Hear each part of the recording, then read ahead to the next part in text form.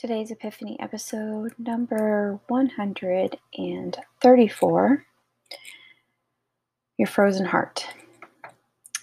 So I've noticed that when our heart freezes when over a period of time, we fill up with unshakable guilt, shame, anger, and self-blame.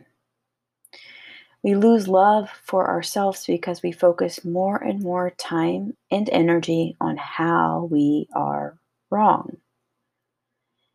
And maybe we search outside of ourselves for the love that we don't feel, but we really want to. Maybe with people, maybe with unhealthy coping behaviors, maybe with work, maybe with money. Sometimes it hurts to even try because vulnerability feels really scary.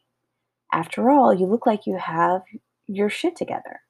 You look like you know what you're doing, but inside it feels like a tangled mess.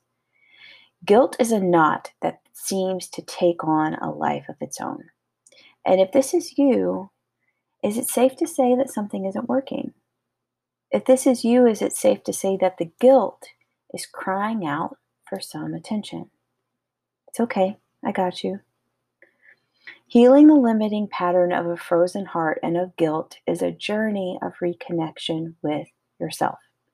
Something that you've temporarily lost, but you can forever be found. You may feel that now. The connection that you feel is the warmth that your heart needs to thaw. The beauty? You have the choice now to give yourself what you need. The choice, your choice, is your superpower, and you can choose to heal. When healed, guilt turns into acceptance. Self-blame turns into self-compassion. Anger turns into love. Your life then starts to come together with no effort at all. Your thawing is an opening that knows the difference between love and fear. You come back home, and the right relationships for you follow. I'm here for it today. Are you?